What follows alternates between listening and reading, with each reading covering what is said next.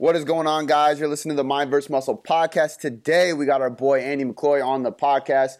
He's a strength coach from Alabama. We're not going to go too much into the story because we're going to let him break it down, but he works with a lot of really, really high-level athletes, and we're going to have a great conversation. So, Andy, why don't you kind of give yourself your intro? Obviously, me and Theo have known you for a while now. We know a lot about you. Tell our listeners who Andy is, what you do, what you have in Alabama, and kind of where you're at with everything.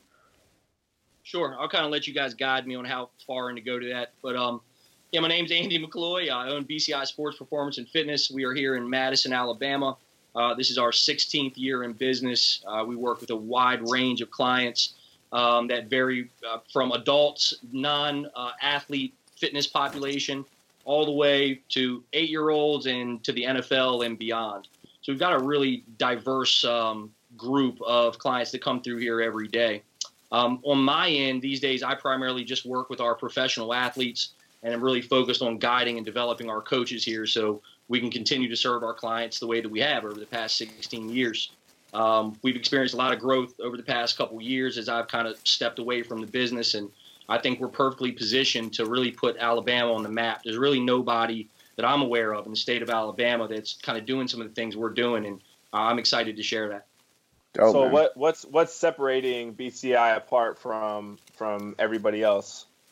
I would say we were just first to market in some things. We were the first company that started doing sports performance training here. We were doing speed and agility camps, way back in 2000, and that was a new thing at that point in time. Secondly, I would say is definitely competence. That's. And you guys see it everywhere, but right. I'm brutally honest. And this is not the Pacific Northwest. Okay, you guys have a very educated, very fitness-driven area. Alabama's claim to fame is being behind Mississippi as the number 2 fattest state in the union. So we're not exactly known for our fitness down here. So really, competence was something that I really, in the beginning when I started out, I was like, that's what I want to hang my hat on. I want to be able to go to Seattle. I want to be able to go to Miami. I want to be able to meet strength coaches and other people that I respect and then value my coaching ability. Because I've met guys that have great businesses, but quite frankly, I'm not too keen on their coaching ability. And I just didn't want to be that guy. So competence is something that we really focus on here and just being different. Like people around here can't compare what we do to what they do. There is no apple-to-apple comparison from how we intake our clients to how we train them. Dope, man. So why don't we backtrack a little bit? How did you fall into this position? Did you play sports growing up? Give us your story from, obviously, we went to school and then we met Luke and there's this evolution of how it goes. Give us your story. How did this all begin? What made you want to be a sports performance trainer or is that even how it started? Yeah, honestly, that's not how it started. It started for me pure survival. I became a father at 16 years old. I grew up in the Washington, D.C. area. So at 16, I was thrown into a lot of responsibility. And I would love to say that that's what kind of got my hustle on, but I was focused on hustling in other areas, quite frankly. And I needed change. And luckily, at this point in time, when I was 16 years old, I was working out at a gym, working out with a friend of mine's dad, actually, as well. And I met a guy named Eric Williams. And Eric was a guy that actually had a similar background to me. He'd gotten in a lot of trouble as a teenager, and we just kind of connected on certain things. And Eric owned a company called HBI Fitness, Health, Body, and Image. And he was coming to the Gold's Gym that I was at in Maryland working out that day to set up his contract with that gym. Well, come to find out, after me and him started talking, he had contracts set up at all the Gold's Gyms around the Washington, D.C. area. At that time, John and Kurt Galliani owned corporate licensing for Gold's, and they were the guys that actually owned these gyms. So they were some of the best Gold's gyms around. Chris Webber was a partner in one of them. They had partners in others, but nonetheless, they were owned by the corporate guys. Well, what he did with his personal training company is he had a contract within every single one of those gyms where they supplied all of the training, all of the nutrition. And I was really into this stuff because I had been powerlifting with my buddy's dad. I was nerding out on everything from learning about steroids to nutrition and everything in between. I was just engulfed in learning about everything. And he appreciated my passion and my hustle. And he brought me up to Virginia. So at this time, I'm living in the projects, down in Maryland. My folks have moved out here. And I'm driving in Northern Virginia every day. where, I mean, it's ridiculous money in Northern Virginia right outside DC. And I'm going to these gyms and I'm working with these people. And all I kept thinking is like, man, I can actually do this. Like, I really think I could do this. But I was still way too distracted by, certain things that I was involved in. I just wasn't really willing to kind of put all that away and go all in on this. Well, some experiences happened. I had some friends that went to prison. I had some friends killed. And it really just started getting in my heart that, like, I had to get my daughter out of there. It was still, it wasn't about like really me or being a sports performance coach. It was like, I got to survive this situation. I got to get my child away. My family's moved to Alabama. That's got to be a better place. Let's just get out there. Yeah. So basically that kind of started this process of like, all right, I'm going to keep watching what Eric's doing. I'm going to learn how he's doing this. I'm going to watch how he's moving. I'm going to start picking up the game. And when I'm ready, I'm going to move. Well, we moved a lot faster than I was ready for, to be honest, just because things happened. But I did kind of have an idea. I was like, I was going to come to Alabama and I was going to start a business like HBI. I was going to go to a gym. I was going to open up, this franchise prototype that I was then going to sell all over the country. And everything for me was about money. I got I get money, just that hustling mindset. And got out here, quite frankly, I came out here with a little bit of bread in my pocket and chickened out. I got out here and was like, man, I don't know if I want to do this. I don't know if this is the right area for me. Yeah. So I kind of just sat around, and a girl that I actually met really inspired me. And she was the chief financial officer for a government contracting company. So we started talking, and she was like, look, if you want to do this, like, I'll help you with all the stuff you don't know how to do. So I was like, all right, let's make this thing happen. I went to a Gold's Gym, laid down my certification, said, hey, I want to be a trainer here. I had my old ACE certification at that point in time. I think AFL was my very first, but I got ACE after that. I went into that Gold's Gym and I started actually just really picking up clients, because what I found, this was like right around the functional training revolution, like early 2000s. Okay. Right. So like people in Alabama were wearing string tank tops and balloon pants. Yeah. And, bodybuilding style training. And right. I was like, oh boy, it's on. Now I was a little too Gary Grayish back then, everything, probably not lifting heavy enough. But because I had a powerlifting background, I was integrating, some of these things. And it was just very different than what anybody was doing. And I was a lot different than everybody there. So I kind of created a spark really early on. Well, I ended up getting a client, two that became huge mentors in my life. One is still very active in my life. I met him. He was one of my first clients. When I signed him up, I asked him what he did for a living. And he said nothing. And then he proceeded to choose the most expensive package that I had. Come to find out, he just sold a company for about $25 million, and he was 43 years old. Another one of my clients was a corporate lawyer for I'll say a large technology company. And the two of them, in conversations training with them, I started talking about what I had been experiencing at HBI in Northern Virginia, what I had seen. So what they did is basically just mentored me to the point where I had the courage to say, all right, I'm going to go to this owner and I'm going to tell him I want this gym, that there's all these other trainers in here that are just contracting out of here, but his market is confused. There's no congruency on the way people are being trained. The owner was only charging us $200 a head back then to be a trainer. So I think there was like 9 trainers, so he was making less than $2,000 a month. Yeah, that's crazy. That was crazy, right? So I went with Rick. You might just my background, right? Like you didn't hear anything about college. You didn't, right? So like I didn't really know how to use a computer. So like I sat down I knew how to search the internet real good. That was about it. But I sat down with Rich. I'm serious, man. Yeah, I'm not. You're on the YouTube breakout, huh? Yeah. Back then, it wasn't even YouTube, man. I'll tell you, it was Charlie Francis' website, Elite FTS, T-Nation, back when it was testosterone.net. Yeah. That's what we were looking into. But Rich actually, he helped me put together a PowerPoint presentation. And I went in front of the owner and basically showed him, this is how much money you're making. This is why this is a bad idea. I just came from the Washington, D.C. area watching somebody do this. And I think it's a better idea for us to enter into like kind of a revenue sharing or revenue split. So I negotiated that with him, and he was all in.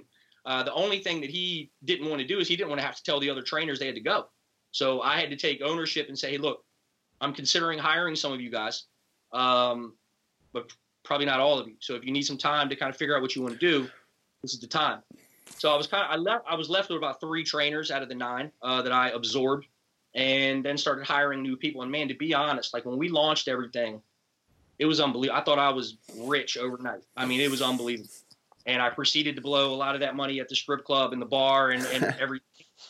Because I went, you already know. I went from, That's why you got that shoulder issue, I think. Right. Yeah, it was just, but what happened is everything was about money, money, money, money. And I created this freedom, but I didn't know how to lead people. I wasn't taking care of myself very well. And ultimately, so that was around 2001, I think. So about 2005, 2006, this was all kind of wearing real thin on me. And to be honest, it could have went really bad for me. I just wasn't really managing my life and the business the way I should have been. The owner came to me and said, "Hey, Andy, look, here's the deal. There's a large company that wants to come in here and knock this whole complex down and build hotels and a new shopping center. I'm shutting the gym down in like 6 months." I was like, "Oh, yeah." So ironically, I had met a guy in there. I was power cleaning one day back when I could actually power clean. And I met this coach who had just took a head football coach at a private school. So I reached out to him, and I'd already done a speed camp for them. So I'd already established a rapport and a relationship, and had done these speed camps were doing really well for me too. I mean, they were, 20, 30 grand, clip hits in the summer that, really, so I knew they had money there. I knew they could allow me to do what I wanted to do. So I said, what I want to do is run my business out of here. I want to train all athletes. I moved away from general fitness population. I was going all in on sports performance. Okay. And that was kind of an intentional switch, but it was very much about that circumstance too of the gym closing down and me just not being prepared. It wasn't like I was like, yes, I want to be a sports performance coach for the rest of my life. I wasn't at that point yet. So I went into this school. They gave me an opportunity basically to run a business overhead free. Plus I negotiated a salary with them to where they paid me to be their strength and conditioning coach. And I put myself in a really good place. And then I started reaching out to a lot of the best athletes in our area, and I started getting them and started really helping them. A lot of those kids started now attending that private school. So this private school started to blow up, winning multiple state championships. All the best athletes from other schools started coming around. So, within a couple of years, we had pretty much taken over, at most of the market as far as sports performance training goes. And, really kind of put ourselves on the map. Concurrently during all that, I'm driving to Indianapolis trying to meet agents during combine season so I could get my hand in with NFL guys. I started an NFL combine preparation program out of a high school that ended up getting multiple people drafted, kind of started like my first batch of NFL guys. And then it just kind of spread from there and going, I stayed there up until about 5 years ago where I was like, I've got enough cash now. I've put myself in a situation. I feel like I'm the person I need to be now to take a risk and jump out there and start a business. And there's a lot of other stuff that goes into that story from, fighting for custody of my daughter twice and winning the second time, from getting married and divorced, which the divorce was the best thing that ever happened to me. You hear a lot of the other side from people, the best thing that happened to me. So, yeah, I'm a lot like Luka. I like to talk. So I keep with this stuff y'all want, but that's kind of my life in a nutshell. And it's kind of now, I had no freedom during all that, but now, 5 years being into this business, now I have the freedom to do things like this, to travel whenever I want and essentially do what I want. And it's been a long journey. I've made every mistake known to man. So I feel responsible now to kind of pay it forward in the industry and help any young men, trying to build businesses or just trying to become that competent trainer. If I can help them do that's my mission. So. Well, man, like I appreciate your story, and I know we talked a lot when we were kicking it in Orlando. So I knew kind of a little bit of a background behind it, and what I thought, from then even till now, and just hearing you, go through the whole thing is it's a story of experience, right? Like that's what we want to hear. Like we don't necessarily want to hear about people who are just going to spit, and regurgitate information that Mike Robertson or somebody said. Like I know that you have you got a ton of continuing education under your belt. And that's what I love is like, man, like you don't have to get on here and spit a bunch of knowledge to people who aren't really going to understand it fully. Like what you need to hear, I think, as somebody who's a real hustler is how you did that, right? Like reaching out to pro athletes, even though they probably didn't even know your name at that time. And then, giving them value. And then, obviously that paid out for you in the long run. But it's like, man, like, you got to do a lot of hustling before you actually get that paycheck. So how did your mindset shift from, because you said it was about money, to where is it at now? Where's Andy McCloy now? And what's the vision of BCI? Right now, everything for me is about being a servant leader, right? Like serving other people and leading other people. I am so intrigued with the idea of how values drive behavior. So a big change for me was, one, reading The 7 Habits of Highly Effective People was a really powerful book for me, because prior to that, in kind of the world that I was circulating in, everybody's focus was on power, not necessarily character. And we all know that Robert Greene's work is incredible, right? So like the 48 Laws of Power essentially was my Bible, so to speak, for many years. It was all about power. How can I gain control? How can I do this? How can I attain power and money and these things? But see, it wasn't rooted in character. So I did it all wrong. So when I really started learning about values and character and how this drives, certain behaviors, I was able to kind of align my hustle with values that served who I really am, as opposed to like who I thought I needed to be. We've got a lot of programming, and a lot of my programming came from my upbringing. I felt I had to be this person that was very money focused. But see, that came from deficit. That came from having it, right? Yeah. So when you have it, you realize it doesn't serve you as well as you think. It doesn't make you happy. But really knowing who you are and living life in congruency with your values is the key to happiness. And I was very aware of that probably around that shift, like 2006-ish. But literally, it's probably taken me till the past two years, maybe 3 years ago, to know that I authentically live this every day and be able to check myself when I'm not. Like when I kind of catch myself going off track, how do I bring myself back to center? And I've invested a lot of time and money in learning those type of strategies, like Warrior and, like you guys have done Resurrection. Like these things have been really powerful in my life. And, reading different books about, projection and just dealing with your brain. Our brains are a crazy place. And I think, I don't know if there was one moment, but it was accepting the fact that I control my mind, that I control my actions. And if I can align them with the right values, I'm going to be successful and happy. And my end game for many years now has simply been happiness. That's all I want. That's all I care about is being happy.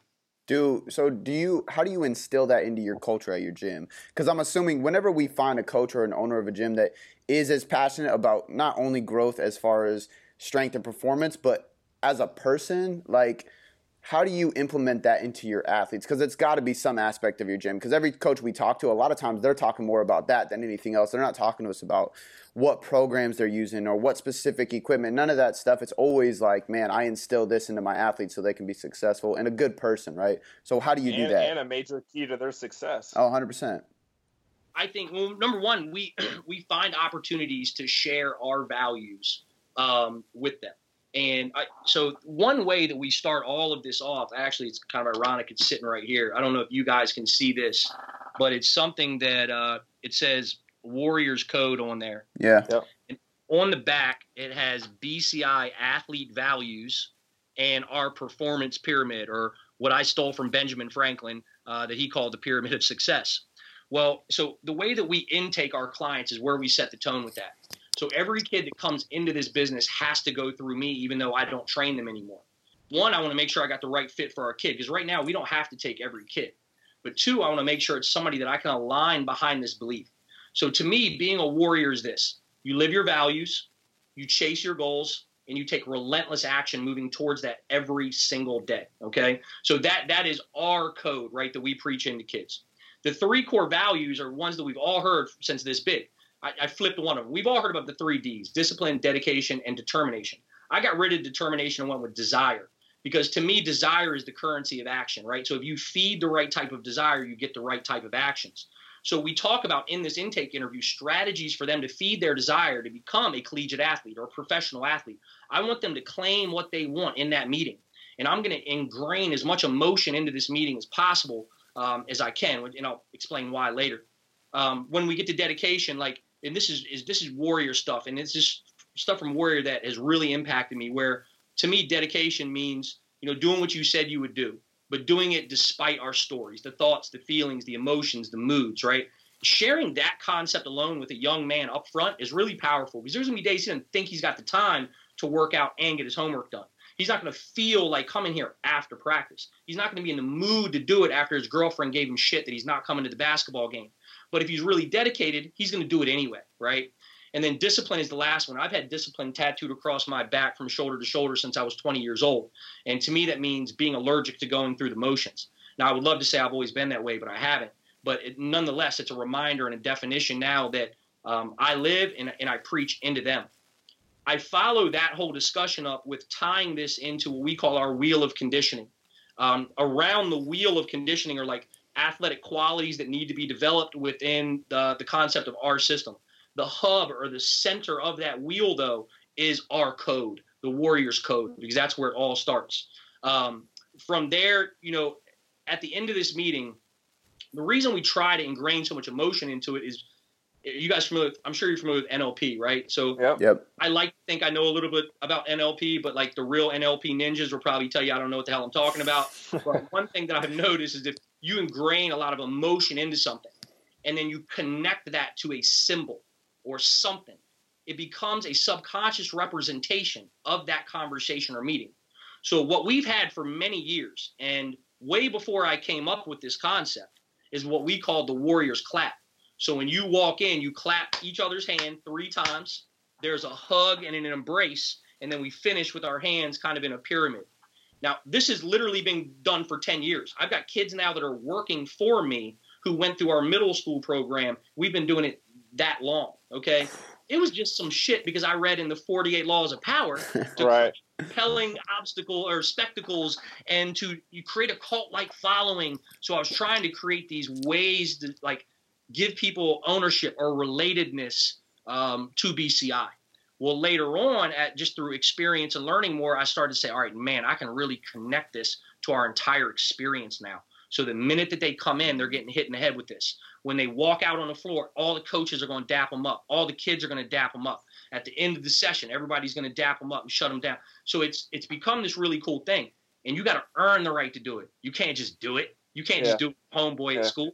Like, you got to come here and train, you know, in order to do it. And what's really cool is, like, and I tell people, despite the elite athletes we got, like, we've become the cool kids' lunch table.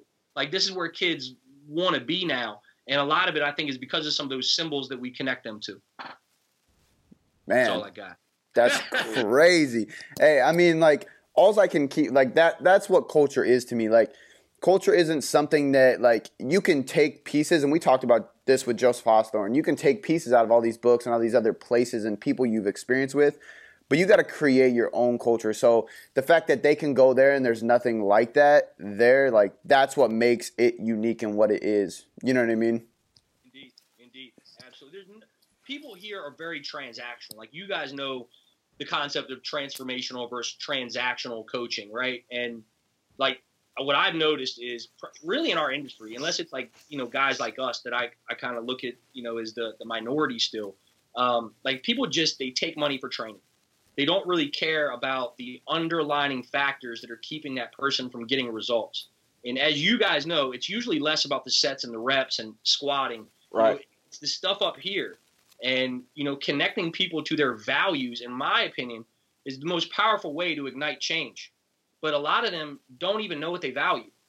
They don't know why they value, you know, sitting at the house watching a TV show more than they value the body that they've always dreamed they could have.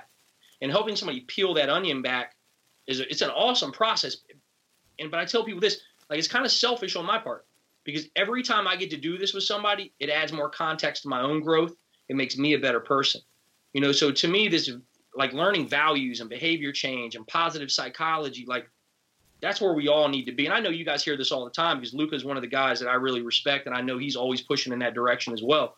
But I think everybody in our industry needs to be looking that way. Most definitely. Yeah. And it's interesting because, you know, you recently had a post on Facebook where I think it was somebody who might have been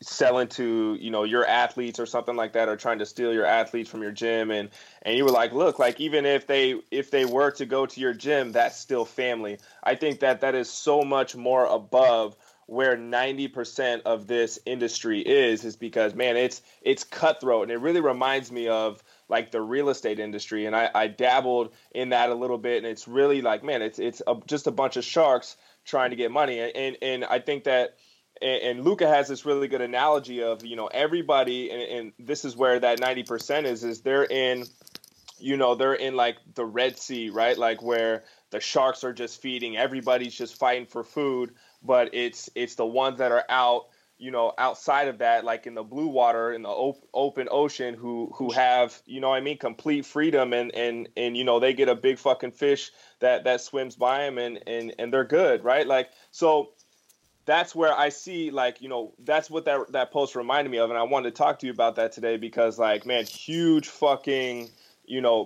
so much props to you for even putting that out there. Cause I think that's an important message for either if coaches follow you, that they need to understand that. It's like, man, like if somebody goes to another gym, like, don't be salty about it. Like, man, like that person's still family, right? Like, you still love them. You still take care of them. If they need anything, that you're always there. I think that speaks volumes to what BCI has kind of created and the culture that's there. So even though I haven't been in the doors, I pretty much know exactly what I'm going to get, when I come to visit you.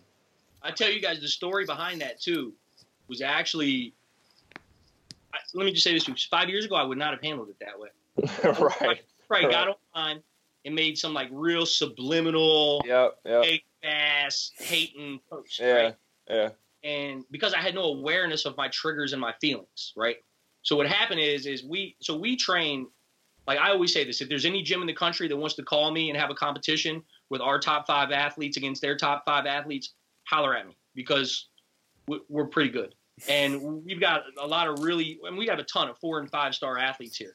I mean, 6'4", 270-pound, 17-year-olds that will double 550 on a back squat and rip 600 pounds to the ground, okay? Like, they don't make a lot of kids like this. No. We all. So what happens is a lot of these newer guys, right? And this guy actually had even reached out to me for a job at one point. They kind of see what, like, our model, right? We have all these elite guys. And having these elite high school kids has done a lot for my reputation. It really has. So what he's done is kind of picked up the game. Like, let me go steal these kids away. I'm going to take a picture. I'm going to put it on Instagram. I'm going to put it on Facebook. And I'm going to create this image that I'm actually developing these guys, okay? Well, all of those kids, minus one, have contacted me after that post I made. All of them had said, hey, Andy, look, I just want to let you know, like, I'm BCI forever. Like, it is, like, I went over to this guy because he invited me over here for free, and he said that he was doing ladder drills. And I know you don't do it, because like, we don't do a lot of ladder drills. We do things that transfer. Like, I believe in reactional agility. We might use ladders with young kids every now and then, but very, very small. Or for games and stuff like that, right? But see, kids love that stuff because it's fancy. So this guy's kind of being exploitive in that way too. Is he giving them what they like as opposed to what they need to, selfishly build his career? Right. Now, I don't think this guy is doing anything other than hustling. So for me to take it personal would be just me getting caught in my feelings, right? And that doesn't serve me and it doesn't serve the kids. If I had made a really crazy, arrogant post, I probably would have drove those kids away from me and possibly shut the door. Yeah. Because I actually handled it with some sense and really from my heart. Like, I love these kids, man. Like, they know. I mean, I sat in here with one of them last night who's probably the biggest football prospect in the whole state of Alabama, talking about what schools he's going to choose. And he just reiterated again, hey, man, like, I want to thank you for everything you've done in my life. And, I'm BCI forever. Doesn't matter where I go to school now. Like, I'm still BCI family. And that means everything to me, man. It really does. And I appreciate you even acknowledging that. So that was major for me. And it's interesting, man, because like you talk about Alabama being the second most obese or overweight state in the nation, yet you guys have like the most freakiest fucking athletes. Like I've seen your social media shit, and like I'm like, dude, like these are grown men. Like they must just be doing like Body Creations just must be like, you know, the hub for X-Men or something like that. And like you just happen to it's fucking insane. Yeah. Like it's crazy, but like it's really interesting how like you live in one of the fattest states, yet you have these freak fucking athletes who are, you know, are the best in the world really at what they do for their age. Insane. Yeah, like per capita, I forgot what they've said, but like per capita, like size of these different towns, like we have tons of professional athletes that come out of here. I mean, there's a guy named Don Jones that I trained that plays for the Houston Texans who ran a 4.2 digital 40, a 44-inch vertical, 12.1 broad jump. This is a guy that barely lifted weights ever his entire life. He lives in a little small town called Town Creek, Alabama, about 35 minutes away from here. And he's the most freakiest athlete you'll ever see in your life. And there's a lot of NFL guys from that little town and all these surrounding towns. So there's something in the water out there. I was going to say, what are you guys eating down there, man? This shit's crazy. That cornbread is good. I need to come. Man, I like the funny thing about you talking about that guy who was posting stuff. It's hard to get this out to people. And like you said, we're the minority. And I think the minority really is just people who understand patience and deliberate practice. Because everything you've been saying, your whole story, you're throwing 2001, I was doing this. This guy wants to do it overnight. And at the end of the day, like you need to associate yourself with and be one of the people that believe in hustle, patience, and deliberate practice for a long period of time and just watch it grow. And that's exactly what you've done. And obviously it's producing, man. It's producing big time. I want to talk a little bit more about training. So why don't you give us an example of like, how does it go down in there? You said you specifically work with mainly athletes, and I'm going to assume like during like their off season in the summer, it's probably crazy in there and stuff. But how does it go? Like, is it small group? Is it more semi-private based? How does your system work? Like, give us kind of like your elevator pitch of what training at BCI looks like. All right. So I'm not good with elevator pitches, so I'll just kind of ramble for a while. Hey, go for it. I'll figure out a way to answer. It's a long elevator.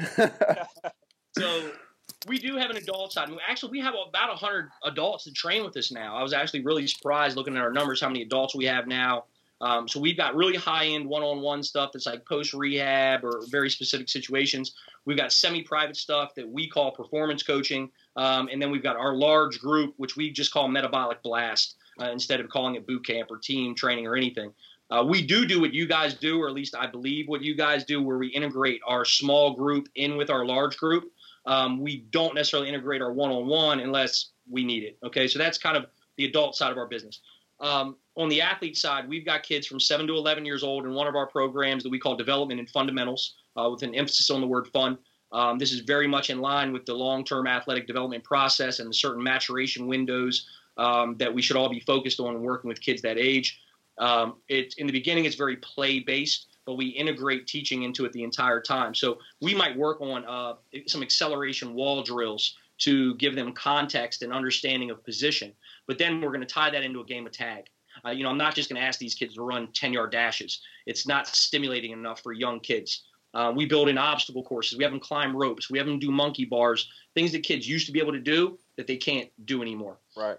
That program, I think, it serves our population really well. It's a way for any kid, whether he's an athlete or not, to raise his physical fitness level. So there's no specificity. It's just about young kids getting in shape. Our middle school program is what we call acceleration. So it's about 12 years old to 14, 15 years old. It is there to prepare you for our high school program. So that program is very much about mastering the basic movements, right? Squat, lunge, push, pull, bend, twist, crawl, carry, however you guys define those. We do things in A and B templates, total body training, split into linear speed days, multi-directional speed days. If they come 3 days a week, we may even add a velocity or top speed day in there as well, depending on the group. We basically work with that age in a very sub-maximal way. It's all about tempo control. We're not rep maxing. We're not doing any of those things. It's about preparing them for later on. In these groups, we still usually have total control over their strength and conditioning, okay? So we're able to kind of slow walk it and really work on development.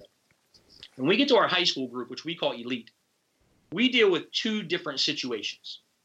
Ideal, not close to ideal. We've got strategies for both, okay? So ideal would be, for example, Coach Ken of the Carolina Panthers is probably my biggest mentor in the strength and conditioning industry. When I was at his house earlier this year,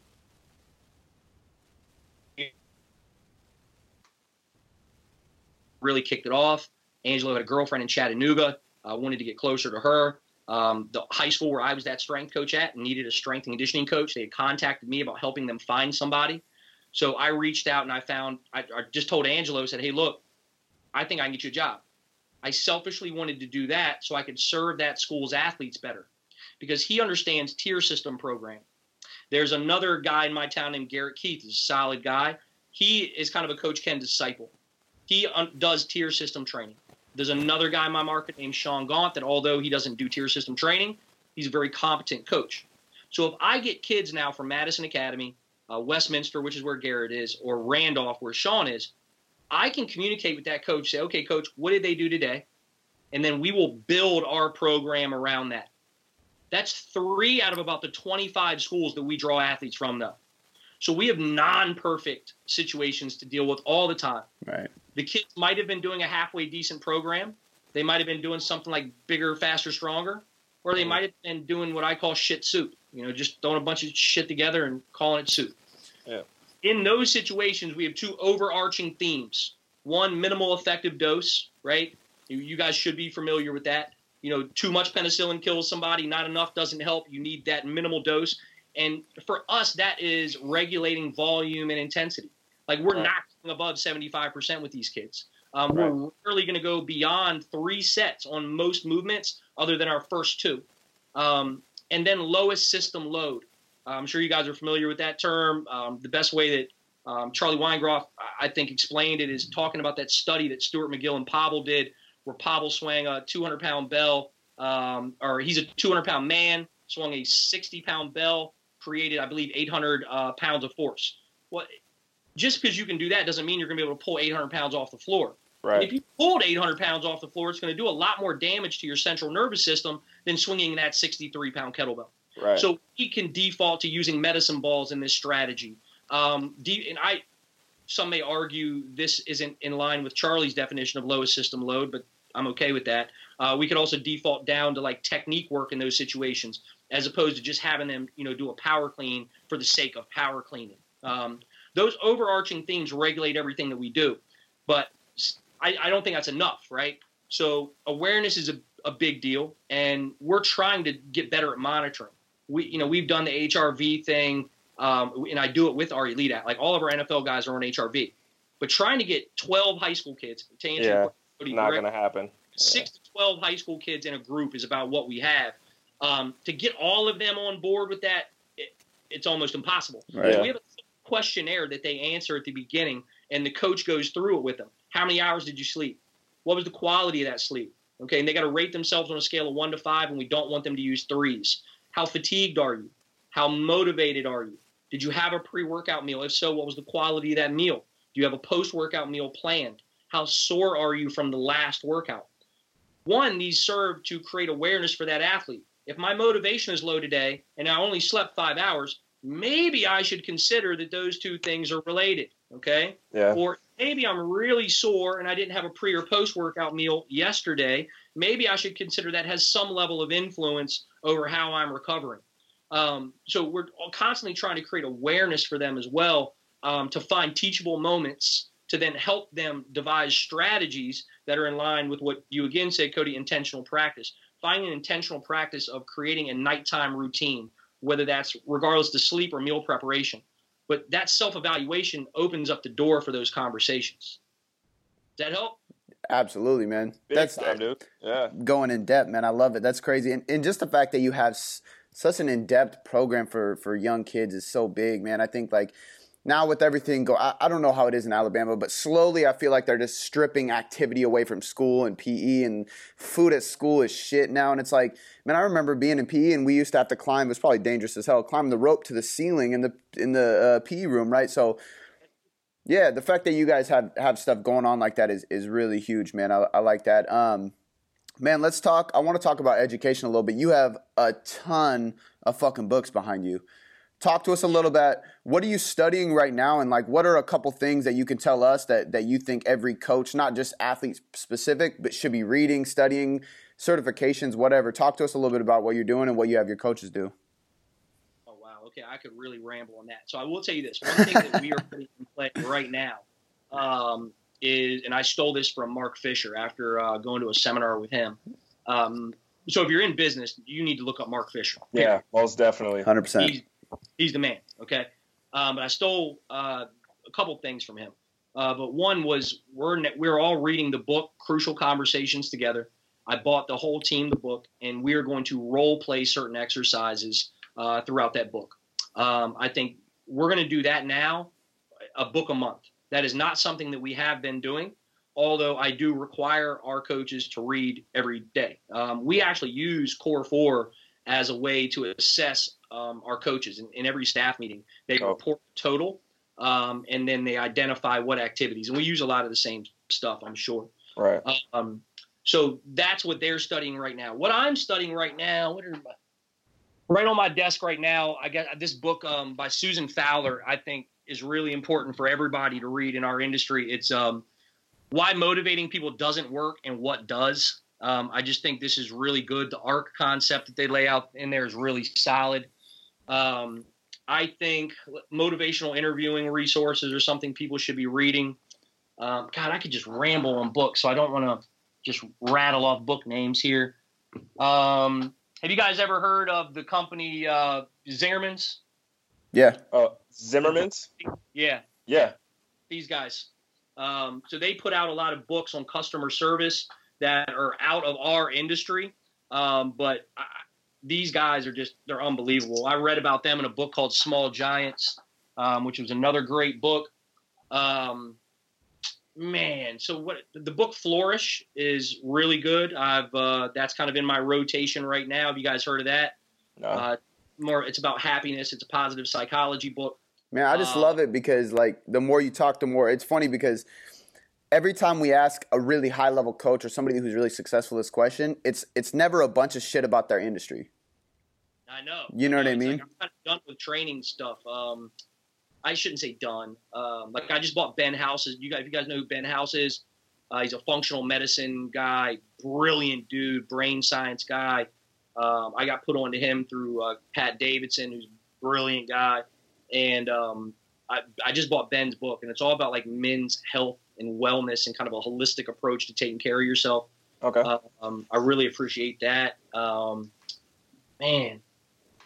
Dude, the other thing really quick, what I love about you guys too is, and I'm sure he's still there, but whoever you guys got making meals for, is that your athletes? Is that available to all of your clients? How did that get integrated into your system? So I knew we needed some type of meal service. I met a guy who was literally just doing like he would do like catering things. Like he would come into your house and show you, how to cook for large groups of people. So he was doing like in-home things like that. Okay. So, number one, why don't we just come do one of these at my gym? He was like, I got a portable kitchen, I'll do it. So he brought this portable kitchen in, taught our clients how to use knives and how to cut stuff and meal prep and things to take into consideration. And off that, I just approached him and said, look, dude, you need a meal service. Like I have a couple hundred members right here for you to market to. You're crazy if you don't do this. So he started it up. And so for about $11 a meal, our clients can get macro-based meals designed for them up to 50 grams of protein, carbs, and 20 grams of fat. At that, when it goes beyond that, it goes up to $13 a meal. All the food comes from local farmers markets or a Whole Foods or something along those lines. I've now given him control over it, so he now posts a menu in our private Facebook group, and then they do all their orders through him. It is not something I take a percentage of. I just wanted to help this guy get a business going, and I knew it would be a great ancillary service for us. He drops them off here. I've got a huge refrigerator in one of our coaching offices now. He drops meals off here, and he actually drops meals off here for people that don't even go here. We're one of his main drop-off sites. Oh, so okay. we've got members now because of this. Yeah. They come in, see our gym, like, whoa. Dude, right? yeah. Yeah. So, and, to your point, Cody, about talking about schools, we actually tried to get this into a school. So just the kids would have an option to choose healthier foods. And they turned it down. Turned it down because they said it would take away profit from their candy store. This is also a school that shall remain. Wow. That was saying that they were hiring a new person to be a wellness and health director. That's a lack of congruency, right? Dude, isn't that fucking criminal? Like, that's not value, right? That's not crazy. Leadership, and now these people would also tell you they're the most value-driven people in the world. Right. Yet they even see how out of integrity they are by making a decision to keep candy and soda profits high and not even give people the choice to have another meal. So that's crazy, man. For all our kids. So hey, kudos to you for trying to get it in there. I mean, that's a tough battle to win, but fuck, I mean, you might as well try because this shit is ridiculous. I love it though, man. Let's talk real quick before we wrap things up. I'm actually curious what your training is like. Like, what are you currently doing? I know you've gone through a few injuries. I don't know how long they were, if they were long-lasting ones, but I've heard you talk about them multiple times. Talk to us about like getting through that and like what you're currently doing in your own training and what your goals are. I've shattered my hands. I've broke my back in 2 places. I'm waiting on getting both my hips replaced right now. In April, I'm supposed to get my left hip replaced April 25th, and then about 4 or 5 weeks after that, I'm getting my right hip replaced. These are total replacements. Is this all wear and tear or traumatic injuries? A lot of it is like about powerlifting background. A lot of it is centered around that. Sports, living rough and fast and hard. But I do also have cam hips, so the shape of my acetabulum is very different than most people's. Understanding that now, I know that some things that I did, like sumo deadlifting and other stuff, probably led to wear and tear faster. So I'm very limited, but I train every single day. Most people with my injuries probably wouldn't, but I do. I do total body workouts pretty much every single day. I hit my big movement patterns, and to be honest, a lot of times I go off feel. I'm in one of those spaces right now because of, just to be honest, my body's not feeling good right now. However, I was running a circuit-based program that I kind of stole from that guy, Pat Davidson, for a while, where I just picked 10 exercises. I used 30 seconds on, 30 seconds off. The time regulates load, so if I could get over 15 reps in that time period, you got to raise the weight. Those type of programs work well for me. They're more like what I would call like an anatomical adaptation program. Build a little tissue resiliency. I can get some conditioning and a little bit of strength work in at the same time. After doing that for a couple weeks, I cut the exercises down to 5. I go to 20, 40, work to rest. And now the time regulates my sets at 10. I just kind of finished a cycle of going through all that. My body's hurting, so right now I'm just playing around. But in the next week or so, I'll run back some type of similar program to that. But to me, man, like just consistently training is the key. I go through periods where I follow programs to a T, and I go through times where like I don't have it in me to do that.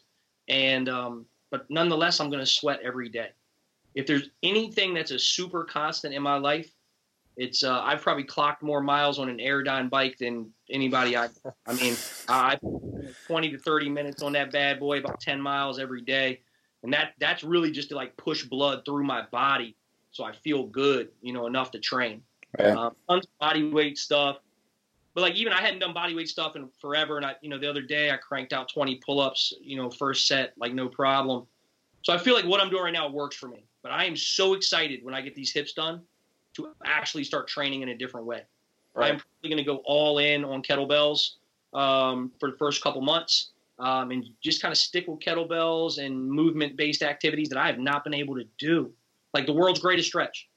I have not been able to get in that position for 5 years. So for me to be able to just do some of these mobility exercises or whatever you want to call them, that's going to be powerful for me.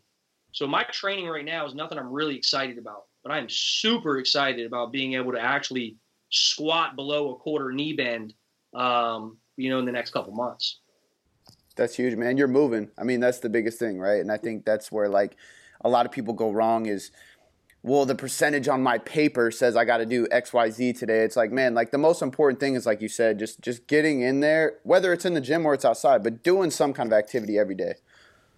Something, sweat every day. And people get lost in the minutia of it all. And I think when you have an idea like, man, I got to come and hit a 5 rep max today, some people, unless you're, highly driven, like they just don't have that. You know what I mean? Like, so giving yourself the ability to say, all right, you know what, I'm not going to hit that today. I'm going to swing a bell a couple times and call it a day. Like, I just think that's very liberating and something everybody needs to kind of embrace. Yeah. And it's still successful. Still a win. All day. Still a win. I agree. So I'm actually super interested to hear your answer on this. Cody every time asks a personality question. And I'm really pumped for yours because I know that it's going to be really good. So, all right. So Cody, fire. So you're on a plane and you're flying to Japan. So you got a long ass flight ahead of you. You got 2 empty seats next to you. You're right in the middle, and you can choose anybody to be sitting in those seats. But they can be alive or dead, but they cannot be friends or family. Who's sitting next to you?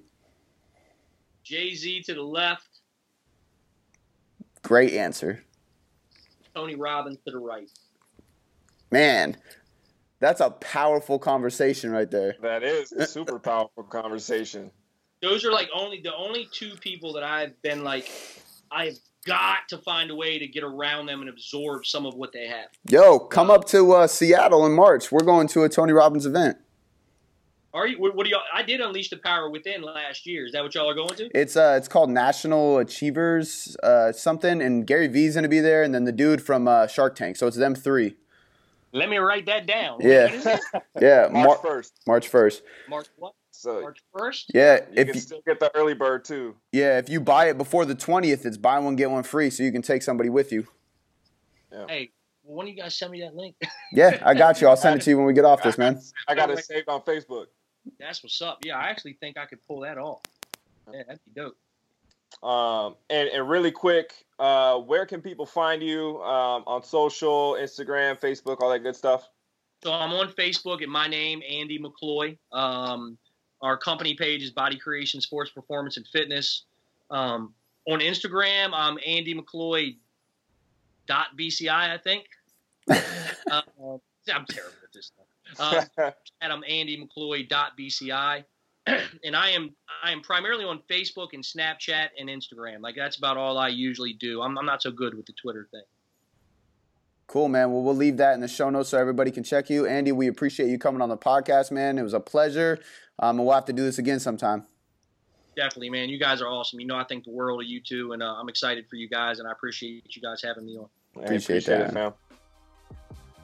If you love the Mind vs. Muscle podcast, want more free content, and you want to support the movement, share this podcast and leave us a 5-star rating and review.